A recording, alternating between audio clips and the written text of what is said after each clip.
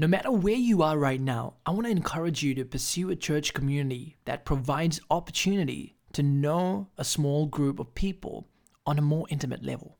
A small group community with Jesus at the center is attractive and provides an additional framework and the foundations for our calling in God.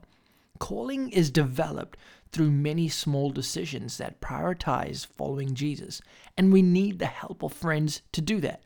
We're not designed to the individual pursuit of holiness. No, we are designed to be just like Jesus. Jesus even had disciples. He was in a community. The holiness that God has for us is personal, corporate, and social.